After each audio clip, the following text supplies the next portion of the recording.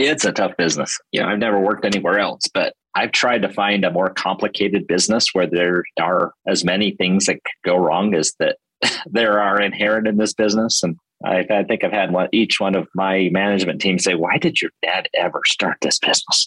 And it's in jest because, again, we sacrifice sanity for stability, and when you do it right, it's pretty darn rewarding.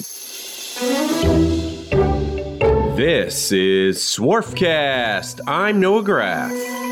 Today's guest on the show is Matt Wardle, owner and president of JD Machine in Ogden, Utah. JD currently produces around 4,000 active part numbers, serving a diverse group of sectors, including aerospace, defense, and medical. Matt says he sometimes envies other machining companies who have a more narrow focus on the types of parts they produce because it simplifies their operations. Yet, he insists on keeping his company diversified to be successful long-term. Today's podcast is brought to you by Graf Pinkert. Looking for a screw machine, rotary transfer machine, or CNC machine? Graf Pinkert's got you covered. When you're buying any used machine, you're taking a risk. So it's important to buy from someone who knows their stuff and who is going to give you straight information about what you're buying. Graf Pinkert is a family-owned firm that's been dedicated to selling great machine tools to the turn parts industry for 75 years. It specializes in the top multi-spindle brands, including Index, Schutte, Gildemeister, Tornos, ZPS, Acme, and Wickman. They also sell a variety of other types of used equipment, such as CNC Swiss, CNC turning centers, and parts washers. Machine tools are complicated. If you're going to buy one, you should go to people who are knowledgeable and committed to the industry. Learn more at www.grafpinkert.com. That's www.grafpinkert.com. I am very honored to be with Matt Wardle, owner and president of JD Machine in Ogden, Utah. Welcome to the show, Matt. Thanks, Noah. Good to be with you. Today, we're going to be talking about a lot of things, including family business. We sort of continuing on the theme of the last podcast. JD Machine is a 3-generation machining company so far. And just to get started, I want you to give me a brief overview of JD Machine, what you guys do. We'll get a little history of that and a little history about you. But first, just so people have a little context, what do you guys make? So we're basically a job shop. We've got a little less than 200 team members employed here, and we build a lot of component parts and assemblies. Most of it's precision CNC machining and fabrication. The industries we serve are commercial aircraft, defense, aerospace, medical device, medical implant, kind of in a lot of different industries for a goal we have of diversification so we can ride through the ups and downs of the economic trends. And smart. So if it's a tight tolerance production part with the ongoing use, then that's kind of our deal. And there's some work that's gone offshore that's come back, but some work that's gone offshore that we really suited to build because there isn't the complexity or the quality requirements. So that's sort of the world we work in. I have a couple of here. This is perfect. Show me the part and I'll zoom in here. This is one of our machine parts. It's run on how big is it? Machine. You can see my hand. It's about 6-inch diameter. Wow. Out of aluminum. The equipment we use is quite automated. So we'll buy a 12-foot bar of 6.5-inch aluminum. We'll cut it into slugs. We chuck it in our machine using CAD/CAM and simulation software. We machine it virtually. And then the engineers send that program to the machinist. They set it up, put the work holding in place, set all the tools that were determined by the programmer. And ideally, out comes a finished part. And what does that go into?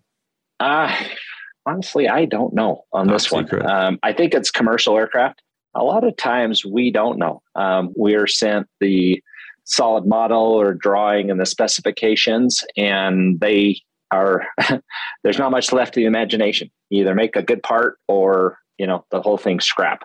So this part right here is a I believe it's a commercial aircraft part, but there's some really tight tolerances to it. Yeah, interesting. There's another part that this runs on a 5-axis machining center. What was the brand of the last one? The brand? Yeah, of the machining center, just out of curiosity. Oh, that one's run on a Moriseki.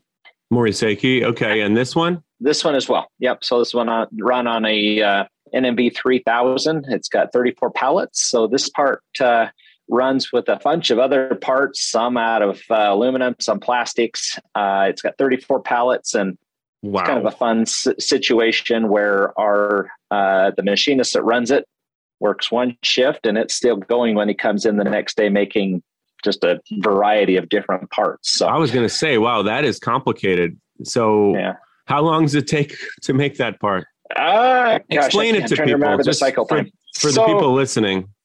Yeah, this one's probably held twice, and you can see there's some bores here that we have to go in, very tight tolerance bores. There's a lot of surfacing that happens in these areas.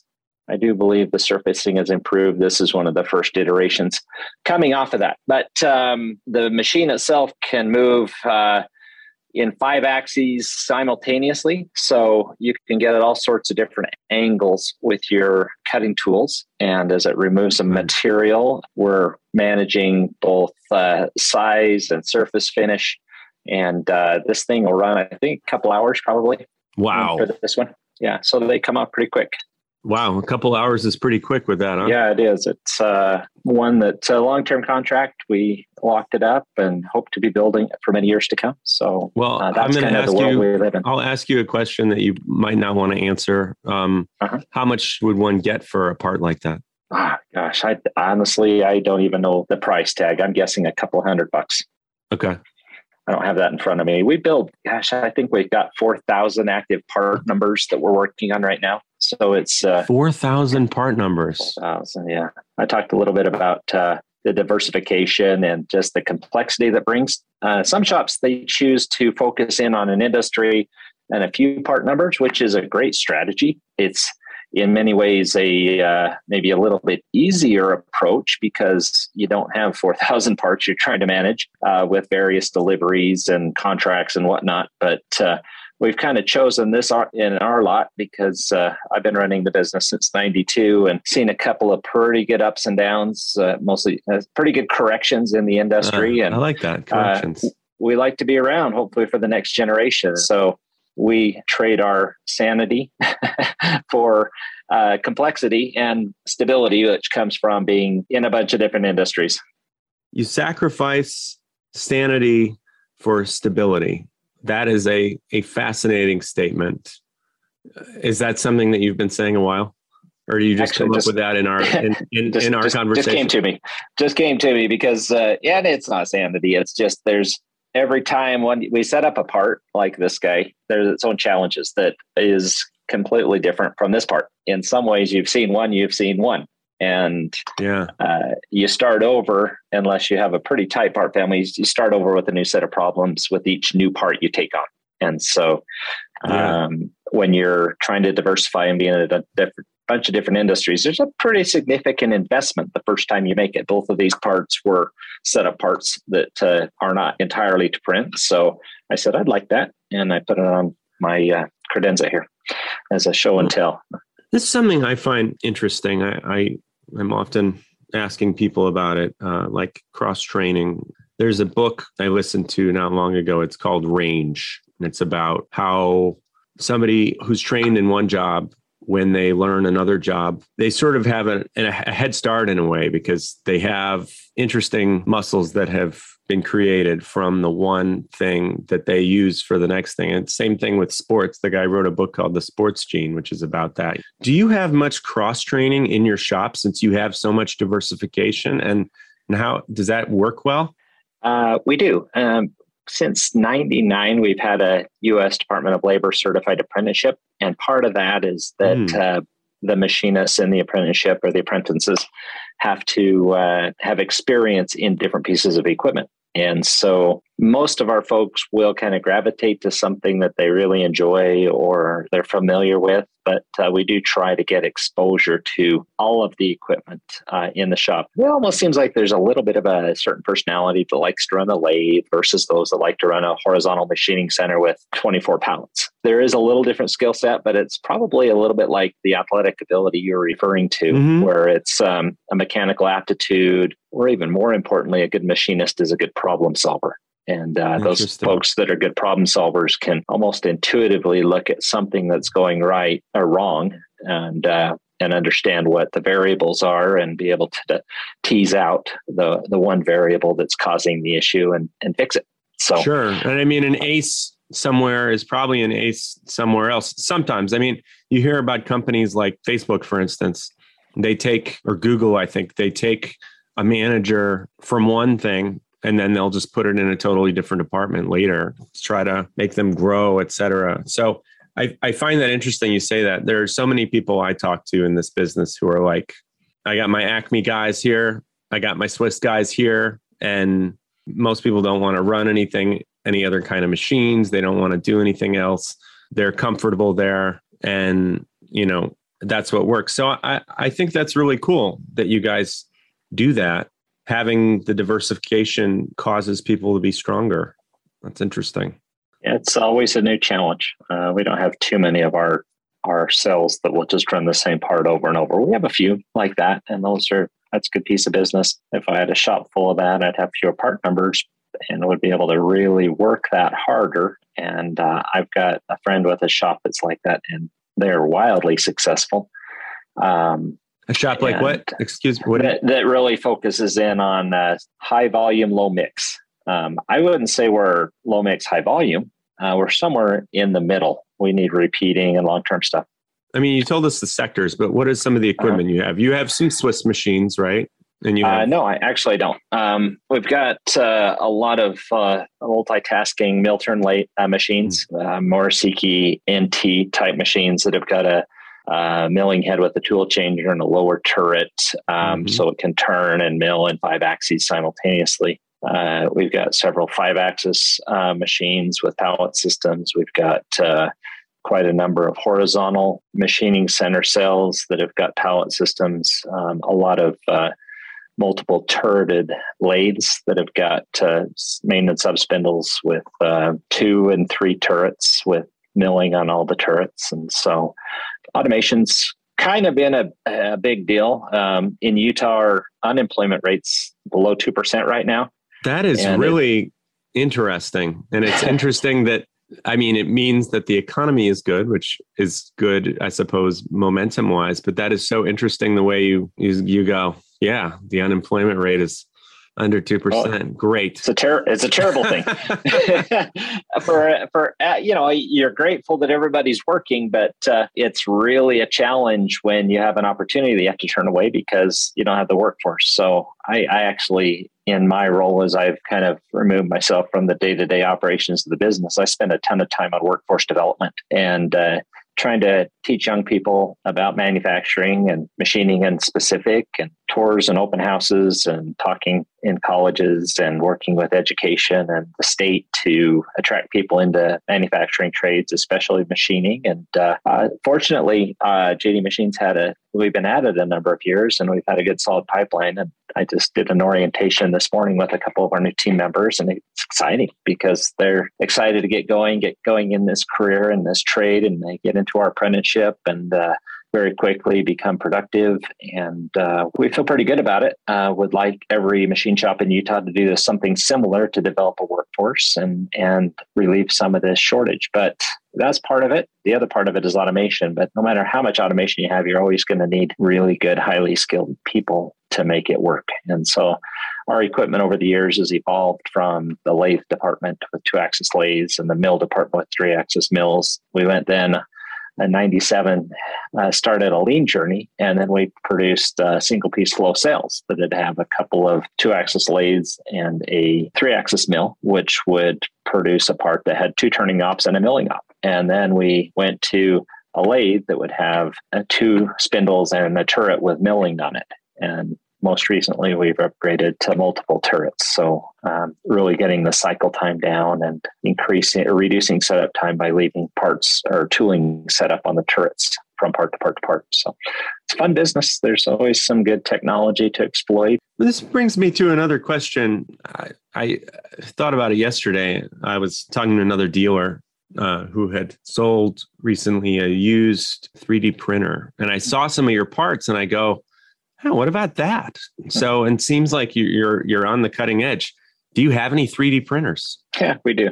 We do. And I share this kind of as a success with other shop owners that some of our younger engineers, and most of them worked their way up through the apprenticeship and went to school and just really have been loyal, paid their dues at the company, done great things, but they're kind of on the younger side. And I did a LinkedIn post a little while ago saying I love millennials, because I walked into one of the engineering offices and I say, hey guys, what's going on? And I look on the desk of one of our engineers and there's a little tiny, it's a small robot. I says, did we buy a robot?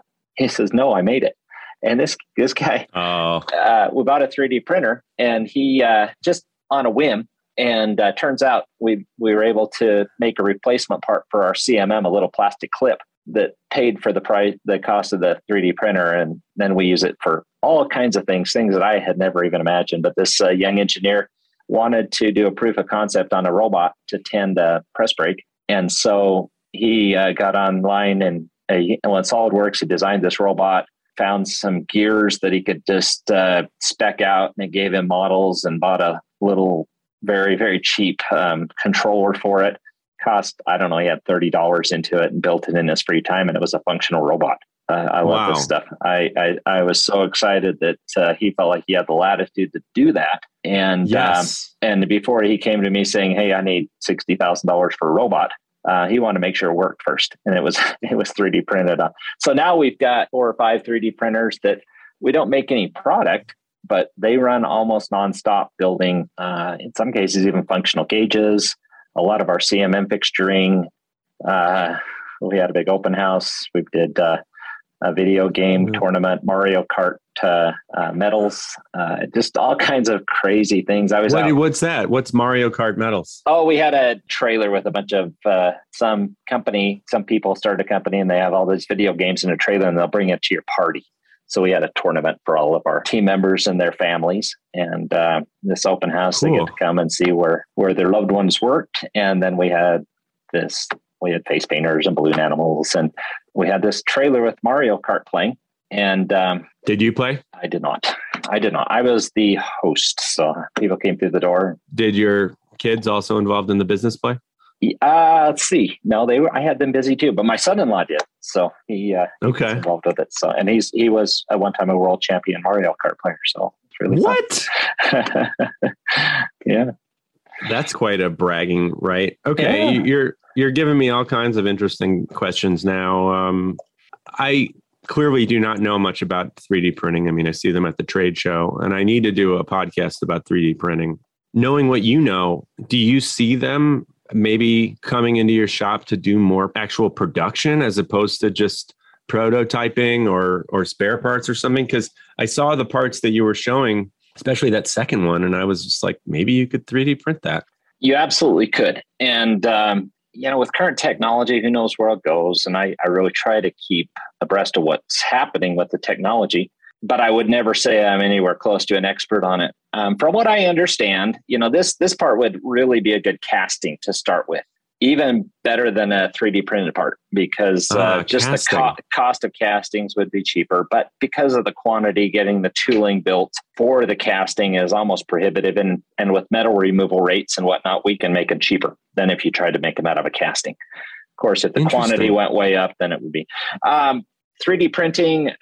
From what I understand, especially on the metal side, works really well when you're trying to make a part that there's really no other way to make it. You've got some crazy passageways for cooling or whatnot, or weight reduction, and it's slow. It's slower than subtractive machining. And so far, we feel pretty good about it, but And again, we're trying to develop a skill set internally by letting some of our young engineers just go crazy with it. And Ogden's kind of a high tech place, and there's some companies here that do 3D printing as a job shop and whatnot. And I think there's absolutely a place for it. Hopefully, the world comes together, and there's room for all of this. But it's a pretty crazy technology. The other thing you said you love millennials. I do. Expand on that. I'm sort of like a weird, I don't know if I'm a millennial or a Generation X. I'm like basically I'm 1980. I don't even know what I am. But first off, I don't really believe in generalization. But yeah. There are some common traits to generations. And I think one of them is that whatever generation I'm in, Gen X, before that. How old are you? 54. So I guess you are Gen X. Yes. And the millennials complained about the Gen X, and the Gen X complain about baby boomers. Gen X complain. Yeah, everybody complains about each other. So basically the younger generation we're all in trouble. But I did put my post on that because I kind of spoke to the amazing results that these younger people can produce if given the latitude and the freedom and the tools to use their knowledge and their thirst for additional knowledge, and just their attitude that, hey, you know what, it doesn't always have to be the way the old guy who trained me did it. And so they do some pretty cool stuff. And there's obviously a need. And in fact, our VP of sales and I came in my office a minute ago, and we were talking about how great it is that we have experienced machinists that have been at it for 25 years that are working side by side with younger machinists that don't know as much, but want to understand all of the capabilities of the machine.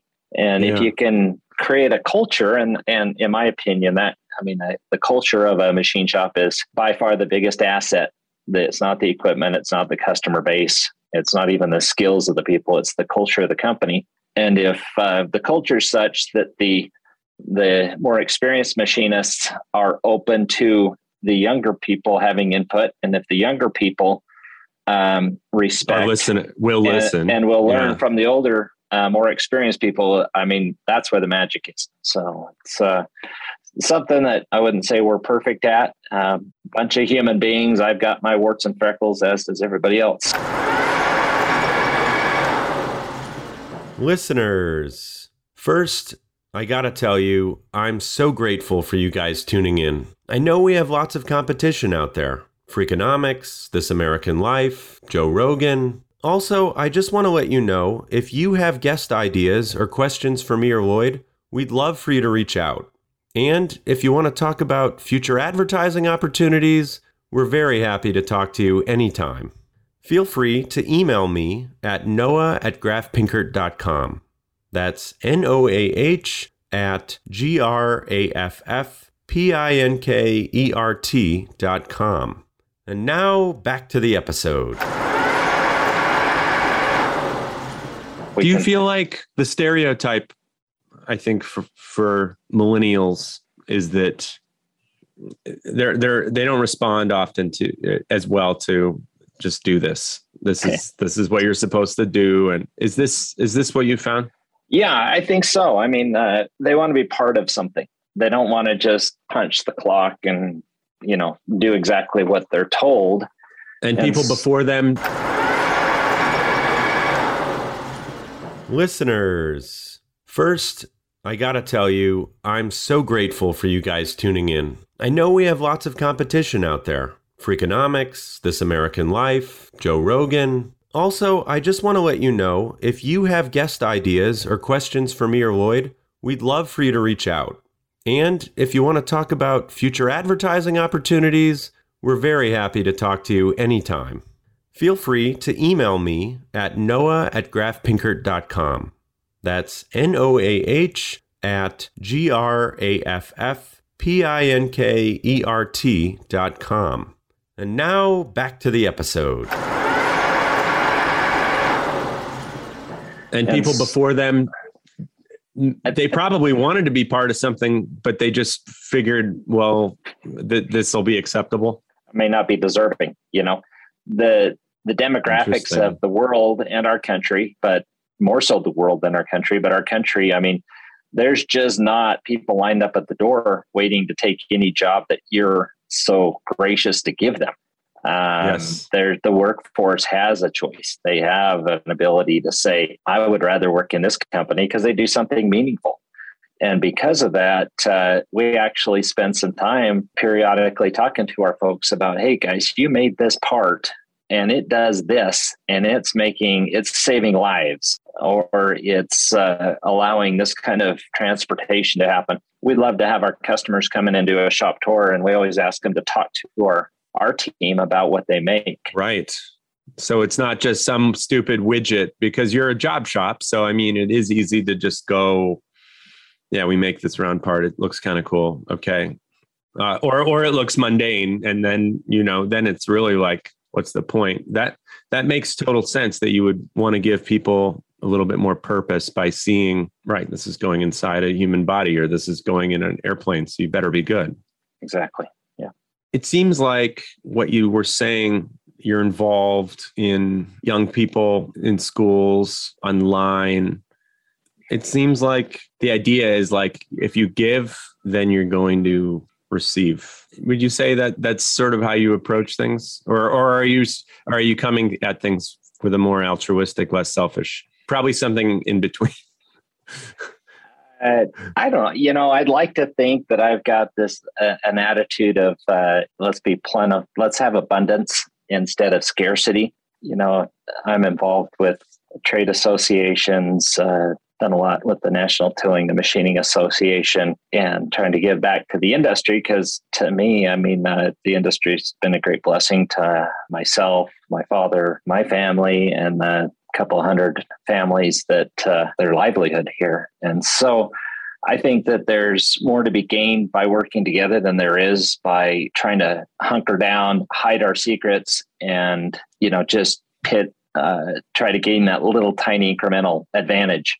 And so I try to spend time with workforce development in the community, in the state, and reach out to young people. And hopefully at some point they come through our doors. But if they don't, and then you get employed by another shop, that's going to help the industry and it's going to help my company. So I think there's plenty of opportunities for, service and give back to the industry, to our local communities, to the nation. And it's not going to hurt us. It's going to really in your local community in Ogden, Utah. Where is Ogden, Utah? Is that near Salt Lake City? Or yeah, it's about 50 minutes north of Salt Lake. Okay, so what's the talent pool like for our industry? Is it really scarce? I know you have the low unemployment. Is it the same that so many people say? There are not enough kids that want to go into this business. You got to home grow it because nobody's going to get you any, you're not going to find anybody good, and people can't do math. And I don't know, you seem like you have a very positive perspective of things. Yeah. So since about 92, when I took over, this is by far the most challenging labor market I've ever seen. And challenging being that there's experienced people, you can just forget about that. And even just having people willing to enter the industry, it's tough because of lots of different things. Retiring of the experienced folks, the baby boomers, the folks that are kind of on the sidelines because of COVID. There's just a multitude of reasons. And there's restaurants that have had to close their doors because they can't find people to work. So you have to have something different. You have to be able to really talk to them about the future, about doing something meaningful, about being part of an organization that truly cares about them as people. Because around me there's a number of Northrop Grumman plants. There's a huge Air Logistics Air Force Base. There's lots of machine shops. There's lots of multinationals that have got businesses here. And about 3 miles down the road, Amazon is opening a big warehouse any day now. Everywhere. So yeah, it's tough. It is really tough. And, as I mentioned, I feel pretty good about our efforts because we've been at it for 10 plus years of building a pipeline. And you have an apprenticeship program. I do. Yeah. But that was not easy to create, right? That took a lot No, that was a huge amount of work. And in some ways, it's almost for a smaller shop, it's really difficult to do. That's why locally with the NTMA and the state, we're working to assist shops to develop an apprenticeship, and it's pretty cool. We're hoping to get this launched in the fall. Partnerships to help other shops or partnering, several shops partnering with the same apprenticeship program, like feeding into a few different shops? Well, it actually would be a shop-specific apprenticeship program. And we have a cool partnership between the Utah Manufacturers Association, our local chapter of the NTMA. There's a state government organization called Talent Ready Utah. And I think I mentioned the Utah Manufacturers Association. And with the support of the state and some of the workforce money they have set aside, we're working regionally where the employers in a region will partner with the school district and the local tech college, which we're fortunate enough in Utah in each area to have a technical college. And then the pipeline is built by the school districts, making counselors and parents and students aware of these great jobs in machining. We'll open our doors. Hopefully we'll have a big media blitz and get a stream of young people entering into this trade during high school, attending the tech colleges, doing internships at the shops. So that when they're done, they can just continue on in this apprenticeship with the employer that they've been partnered with.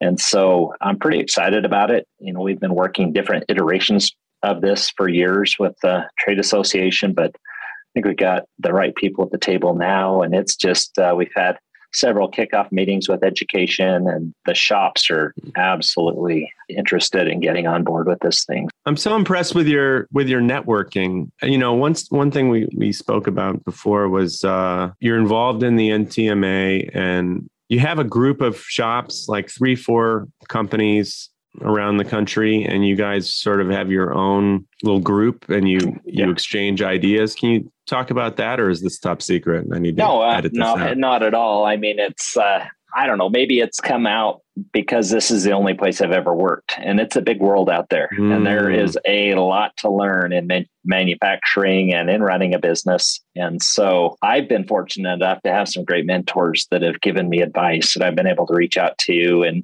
and say, hey, I'm hitting this employee level. What's my organization supposed to look like? And just various things like that, specific machine selection ideas or workforce training or ERP, you name it.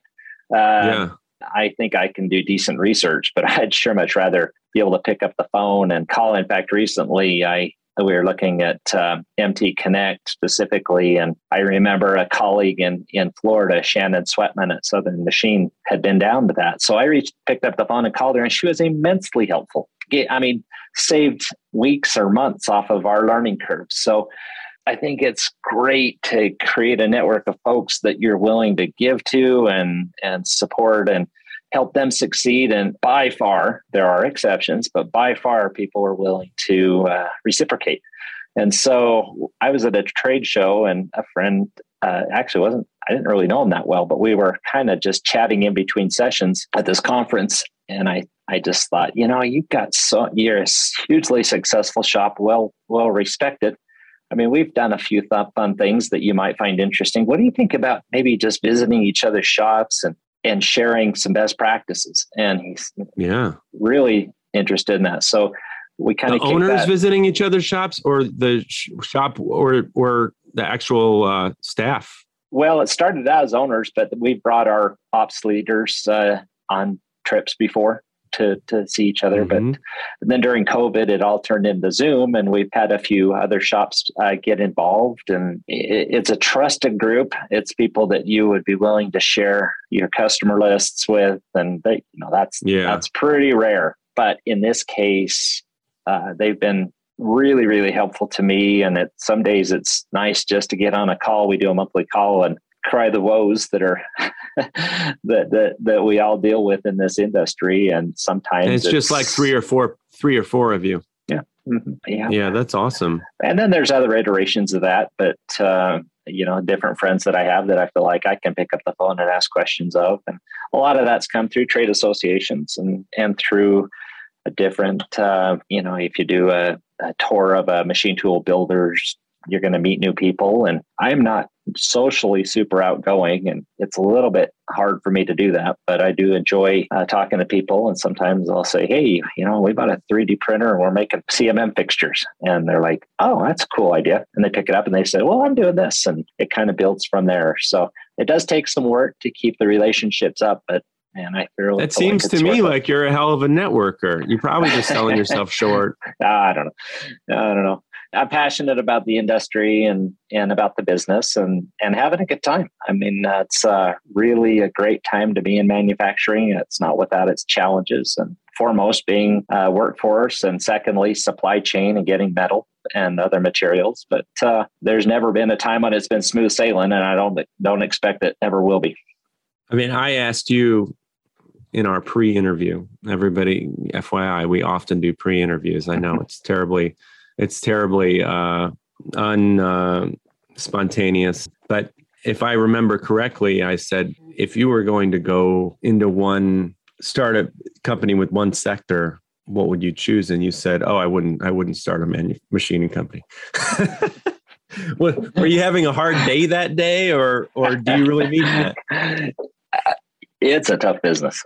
I've never worked anywhere else, but I've tried to find a more complicated business where there are as many things that could go wrong as that there are inherent in this business. And I think I've had each one of my management team say, why did your dad ever start this business?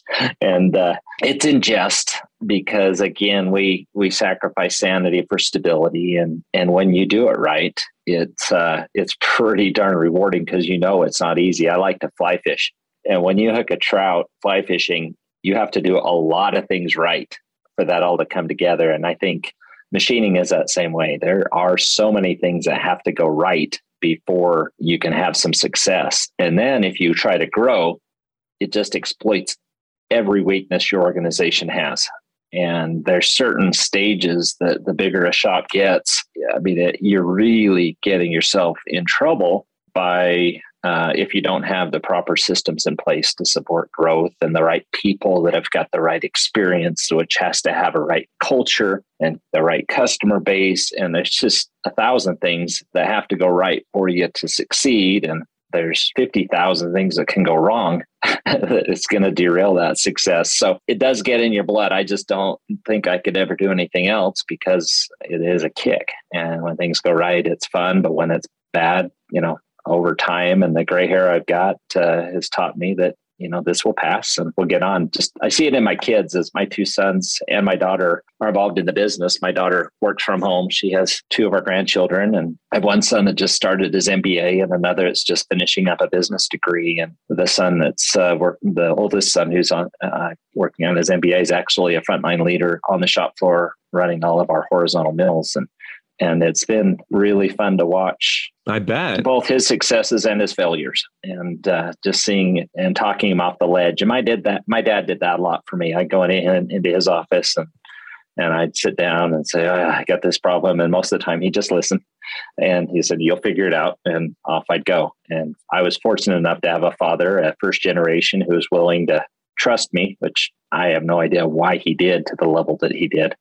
But he was super supportive and probably gave me more responsibility than I was ready for. I hope I can manage that with my kids so the company can make it. What about the other son? The other son is also in the business, or? Yeah. He's 4 years younger and 22 now, and he's working in purchasing. He's working with all of our outside suppliers, processors. And so he went to the tech college locally in high school and has worked on the shop floor. And just recently he was married and needed a little more flexibility with his schooling. So he's working in purchasing and kind of learning that side of the business.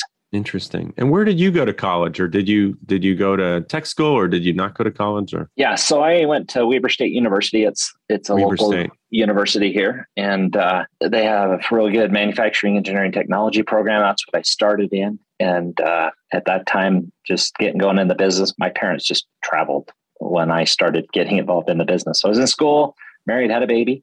And they were out traveling, which was really exciting in some ways. But I hired a couple of my friends from high school, and One of them is our chief process officer, and the other is our quality systems manager now. And we were all So in by the engineering. time you went in, your dad was already kind of, hey, I want to go and relax and travel. Yeah, travel, but not ever leave the business. So interesting. But I was in engineering school. I got to a physics class, and I thought, what am I ever going to do with this? So I remember my wife and I were talking, and I said, I think I need a business degree. And that meant it was going to extend my time in college by a year and a half, 2 years. But it really was a great move. And so I finished with a business management degree. And so a business management degree, it makes a big difference in you being a good owner? Because I always wondered about that. I would hope so. I mean, I think the accounting and the finance and the business law and all the things that are involved with running a business. And there's so many different types of shops out there. I mean, and they're all super important. And I don't think bigger is better, honestly. I think that a shop that realizes who they are, and some business people tell you if you're not growing, you're dying. That is garbage. That is not true at all. You could stay the same size and just be great at what you do, make a wonderful living, and provide a great environment for people and build the community, and without having to be big. But you're growing. We're trying to contain it. Actually, I don't have a desire to get a lot bigger than we are right now. You've been growing constantly, though. We have, yeah. Yep. I mean, if the right opportunities present themselves, where we can use automation to grow the company, grow revenues without changing our culture. That's what our stockholders have determined, is that we're okay to grow. We don't have to grow, but we're okay to grow as long as we can maintain our cultures. And by stockholders, I mean my wife and I. So nice. All right, I'm going to throw you a few little more rapid fire before we finish this up. Sure. Something that I'm working on with myself, actually writing a blog about it tomorrow. It's being out of my comfort zone. I feel like we've talked about that a bit in this interview. Would you characterize yourself as a person that tries to go out of your comfort zone? Yeah, I think so. Some people just want to just stay there in their cocoon. And then some people are like, yeah, I'm going to try this kind of machining. I'm going to try this different thing or whatever. And I want to grow. So I'll stop interrupting you now and let you talk. No, I think, I don't know if it's personality or the environment, but continuous improvement, the growth of technology in this business, it kind of has turned me into a bit of a person with OCD when it comes to never being satisfied or content. And I've recently had to make a really conscious, and it's been a tough decision to really get out of the way of our leadership so that because I'd always come with them and say, hey, I got an idea. Let's try this. And all it did was add to their load and create stress on the organization. So I had to kind of back off a little bit. But so getting out of your comfort zone for you might mean backing off, letting go a little. Yeah, exactly. And because where I'm comfortable is making changes and making improvements. That's what I really enjoy. But, recently I learned that that's not always the best thing for the organization. So I'm having to make some changes to not push so hard. And I think it's going to be good. Yeah, so you're pushing yourself to not push so hard. I guess so. Fascinating. Yeah. I often like to ask people what's something they learned recently about anything. And then people usually go blank when I ask them that. So I'll just say, what's something you read recently or saw recently, a TV show, a book, whatever, that struck you emotionally or intellectually? Let's see. I'm actually reading this book. That it was a quote that I actually included in my newsletter. This is the book that I'm reading. You have a newsletter? Yeah, a company newsletter. It's a way that we've really tried to, improve our communication within our organization. And you write it? No, Maddie does. Maddie's your my daughter, and she takes care of all that. But I personally did include an article, and let me just share that with you real quick. Sure. What was that book you were holding up? It says, "Do what matters most." And so this was lead with a vision, manage with a plan, prioritize your time. Sounds like what I really need to do. A colleague, I was talking with somebody about what I just mentioned, where I I need to step away a little bit. And I'm a little nervous because I didn't know what to do with the time that I've been spending stirring things up in the business. And you're only 54. I mean, come on. Yeah. You're young. So Vince Lombardi said, "We will relentlessly chase perfection, knowing full well we will not catch it because nothing is perfect, but we will relentlessly chase it because in the process, we will catch excellence. I am not remotely interested in just being good." And I'd like to think that, I share that and try to make that part of my personal life and my professional life. And I think in this business, the lean concepts and continuous improvement really drive that. And I think it's critical because manufacturing is important, and we have a great industry, and we're vital to our nation and our communities and our families.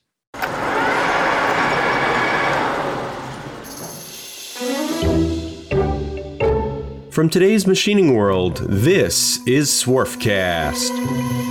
If you like this podcast, please subscribe to the show on your favorite app and give us a 5-star rating and a review. And don't forget to tell your friends about it. Follow us on Facebook, Instagram, and todaysmachiningworld.com to join our mailing list, read episode summaries, and watch extended interview videos. I'm Noah Graff. My occasional co-host is Lloyd Graff. Our managing editor is Ridgely Dunn. Our audio engineer is Patricio Garcia. For information on advertising or to submit an idea for a future podcast, follow the contact information at todaysmachiningworld.com.